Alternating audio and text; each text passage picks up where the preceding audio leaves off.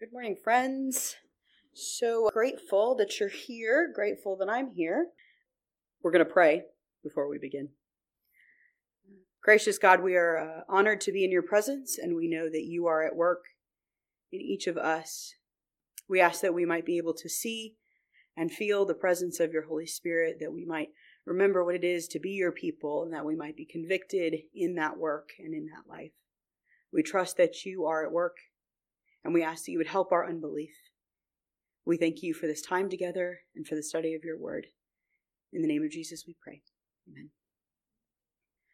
If you didn't look at your calendar this morning, today is the 7th of January, the year of our Lord 2024.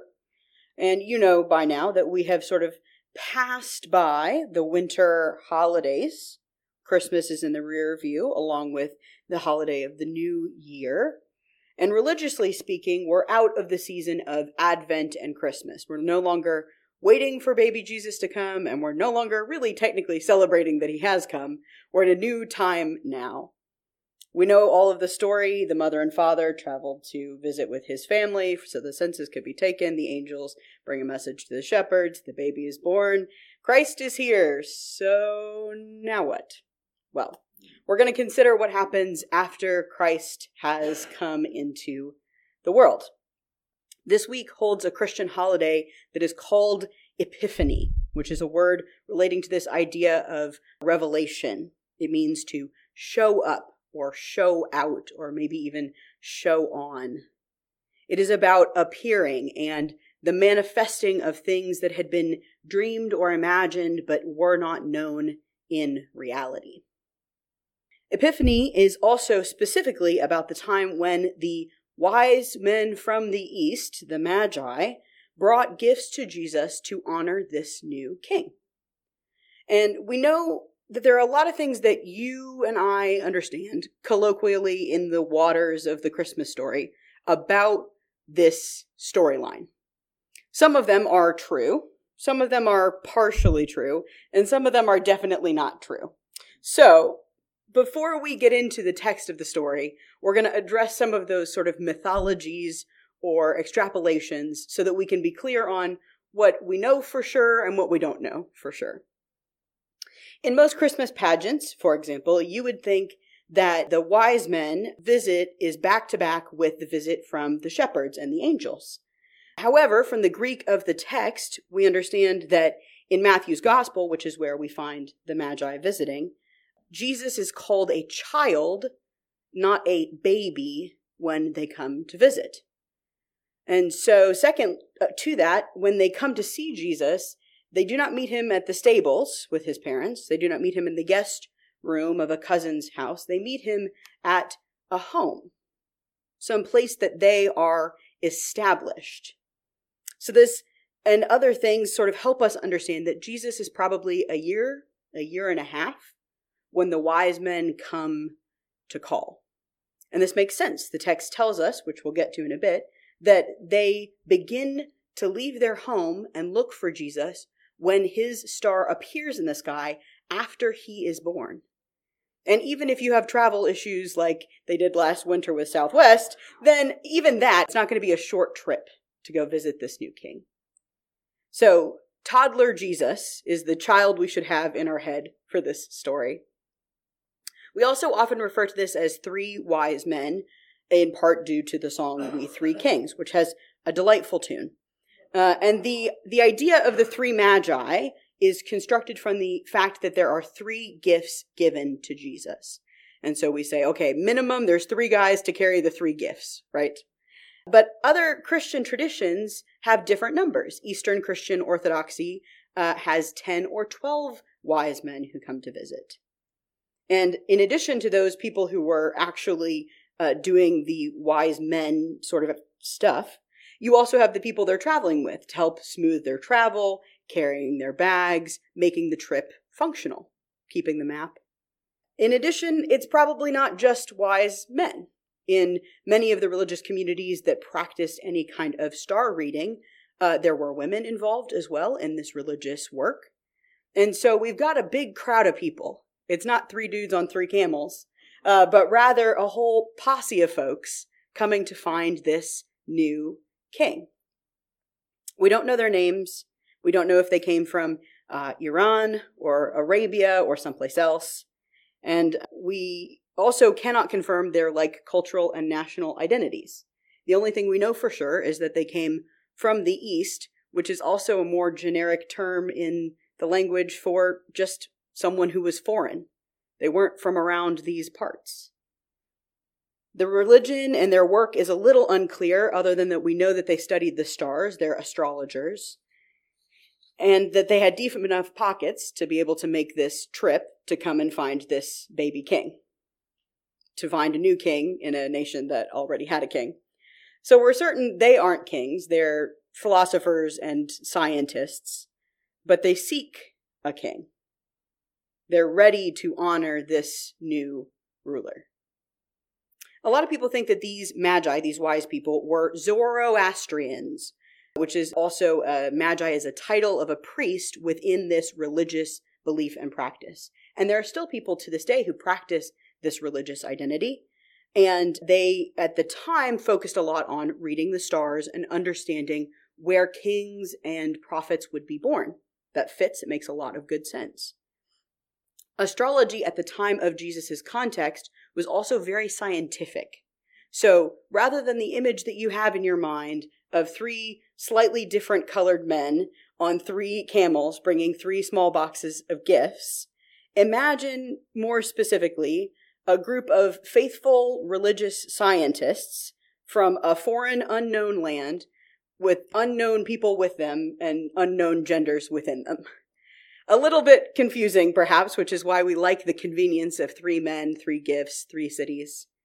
But we do know some things about them, and I think it's important that we focus on what we're sure about first. So let's read from Matthew chapter 2. We're going to start in verse 1. At the time of King Herod, after Jesus was born in Bethlehem of Judea, Magi from the east came to Jerusalem, asking, "Where is the child who has been born King of the Jews?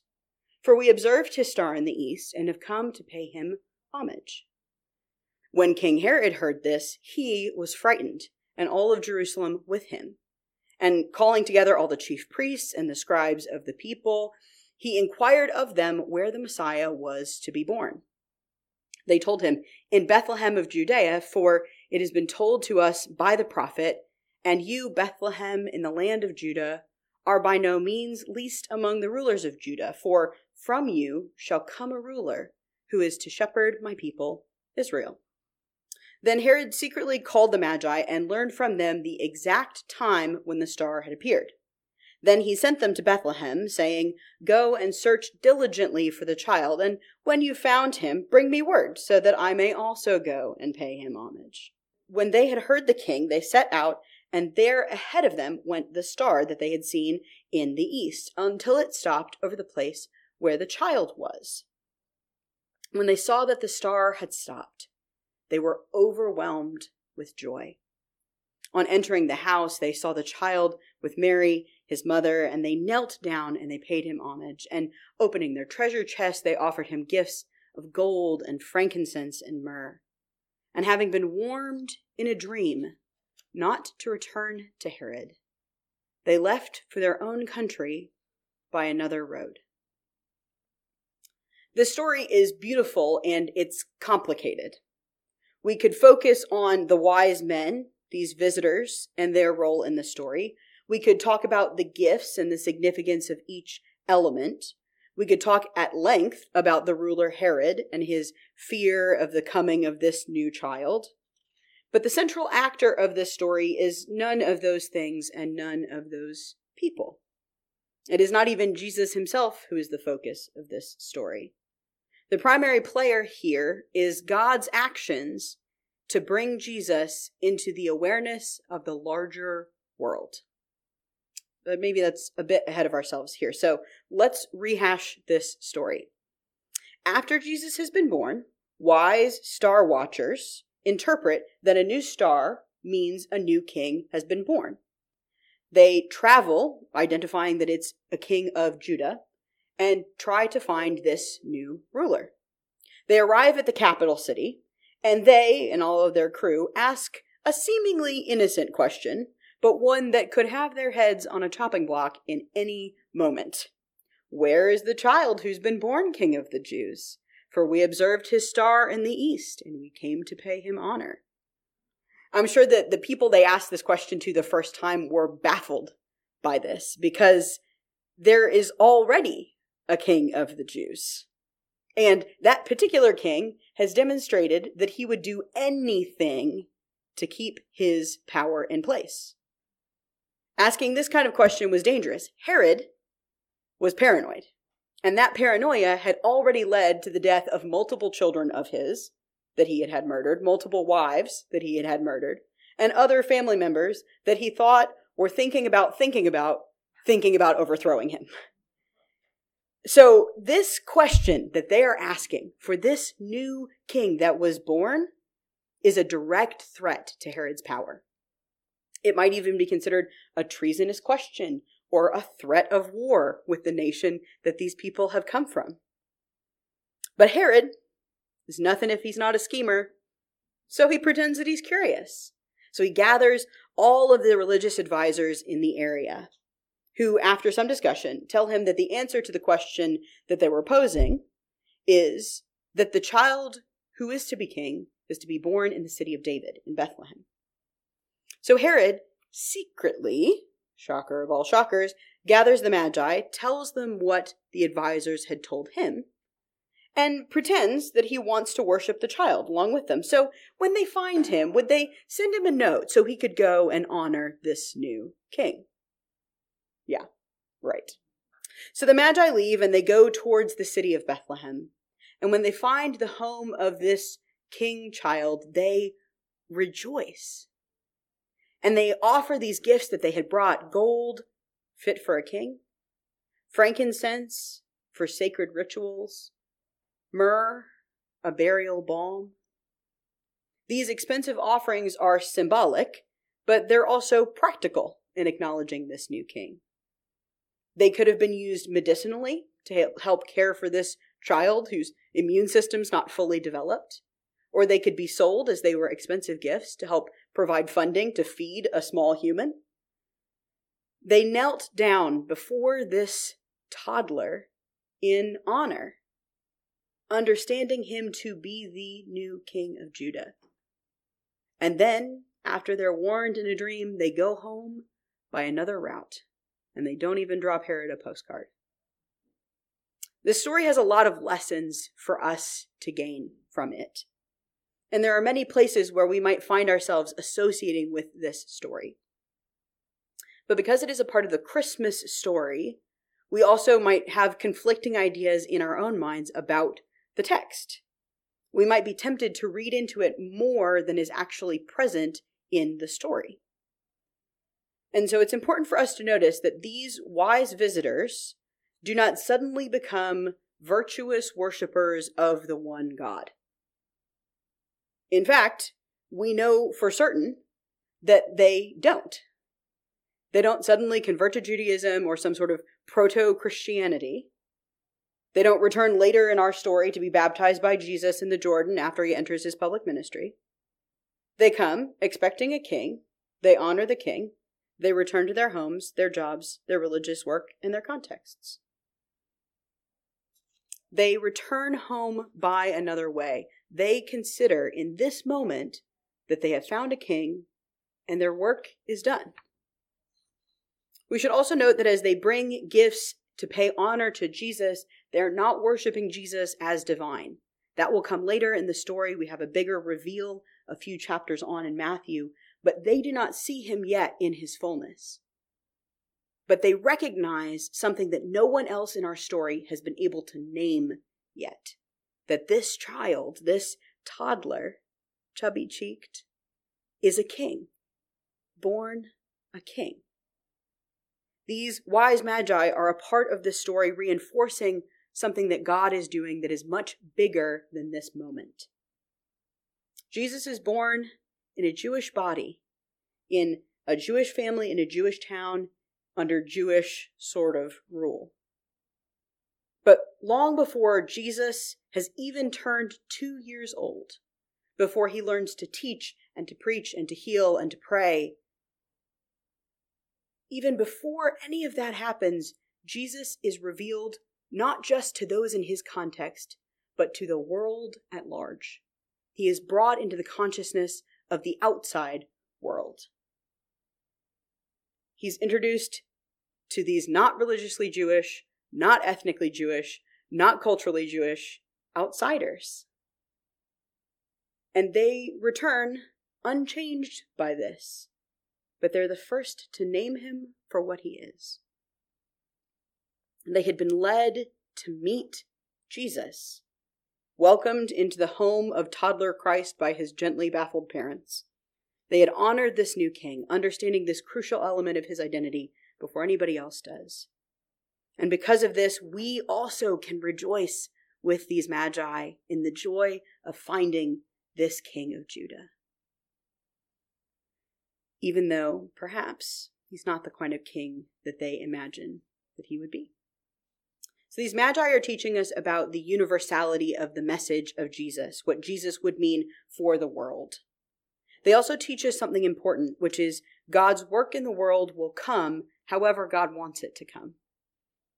Because it's not as if these Magi had special knowledge to put them ahead of the game in terms of reading the signs that Jesus was coming, above like the local religious leaders. Only after Herod gathers and consults all of the religious folk in the town do they figure out where this Messiah is supposed to even be born. It's a prophecy from their own scriptures. It's not one from outside of it. But they didn't know how to read the signs. The professionals had all of the cards. They had all the time in the world to understand God's plan, but they missed it. They were too busy, assured in themselves, confident that they understood how life and God worked. They were not learning from the evidence of the world around them. Their own insistence on truth, their obsession with what was right, hindered them from seeing the star and observing what it might mean, from believing these wise visitors as they come into town. They assumed that they would know the truth first, not the world. The world never gets it right. They assumed they had religious truth. After all, they knew who God truly was. They were special to God. But this was only part of what was true. These religious people are not like horribly corrupt with a secret deep hatred for God while pretending to care about him. They were devoted, well-meaning believers whose lives were committed to the work of God. But those very same religious people were too focused on their idea of truth and God's work in the world, and they missed the physical presence of God in the world, in their own backyard. What they needed was an outside revelation, an epiphany, you might say, to show them where the light of the world had come. I think the lesson from this text for us this week, at least, is in two parts. They're connected pretty closely. The first is that there is no right kind of person to receive the truth of God. Anyone can participate in the story of Christ and in the message and transmission of Jesus. There is no favoritism to any one group and no gatekeeping for anybody else. If foreign, non-Jewish, unconverted astrologers can be the first to name Jesus Christ as king, then none of the rest of us have anything else to worry about. Even if we keep a list that's a mile long of people who can't repent, who wouldn't repent, who shouldn't, there's no one kept from the ability to participate in the message of Jesus Christ. The Christ child is for everyone. No one is kept from this new light. Even Herod gets to hear the good news. The second point is that recognizing God's presence in the world requires openness to the impossible ways that God is working. When we believe that we have it right, we can keep our eyes only in one direction And we miss everything else that God is doing because we're so certain God's going to show up this way. When we cling too closely to the text of the scripture, we end up focusing instead on our ideas about the scripture. When we fail to recognize and know the Spirit of God, we will also be caught off guard by visitors looking for a king. Without humility, we will always assume Christianity is right and the world writ large is wrong. And that will turn into that our branch of Christianity is right and then all the other branches are wrong, which turns into our personal Christianity is right and everybody else is wrong. This mentality is ungodly, it is unrighteous, it is self-oriented, and it is desperate for certainty when our God is a God of truth, but not a God of surety. God is too vast for us to fully understand and to demand assurance of the truth on every issue turns certainty into a rival idol to our God. Yes, we must be wise. Yes, we must discern. Yes, we must not be drawn away by every breeze. But to believe is to be uncertain, because faith always requires a leap. There is an unknowable element to our God. You never know when a God that you have heard about only in spirit and a concept shows up in the body of a Judean child. But it is that kind of greatness, that kind of vastness that allows us to be humble. It allows us to take our own ego out of it. With humility, we can be open to others. We can be ready to hear God's direction in unexpected ways. We can be prepared to step out of our comfort zone, way out of our comfort zone, because we trust that God is leading. Because we know that God's presence in the world is not always a king on a throne, but sometimes a king toddling around his parents' legs. The story of the visit of these Magi should encourage us to notice our mindsets of rigid thinking, black and white, right and wrong. It should also allow us to reevaluate how we approach God and the world. God is the root of all true things. And by trusting God to reveal those truths, no matter the concept or package they come in, we can be assured of our own faith and life. And by humility, we can be assured that when God does show up in unexpected places and times, that we won't miss the signs, that we can then go and rejoice in the presence of God. You've been listening to me, Pastor Cana at Hayes Christian Church. Hayes Christian Church is a non-denominational fellowship in Hayes, Kansas. We are supported by the generosity of our members, attenders, and friends. The financial support we raise goes to projects which further spread the gospel to those who do not yet know Jesus, to those local, national, and international missions, and they help keep these podcasts free. If you would like to share a monetary gift with us, please visit our website at hayeschristianchurch.org and click on the donate button, or you may mail your gift to P.O. Box 1111, Hayes, Kansas 67601. If you have any questions, comments, or would like more information, we would love to hear from you. Simply go to our website and click on the Contact Us form. Thank you for your generosity, and may God bless you as you seek to follow Him.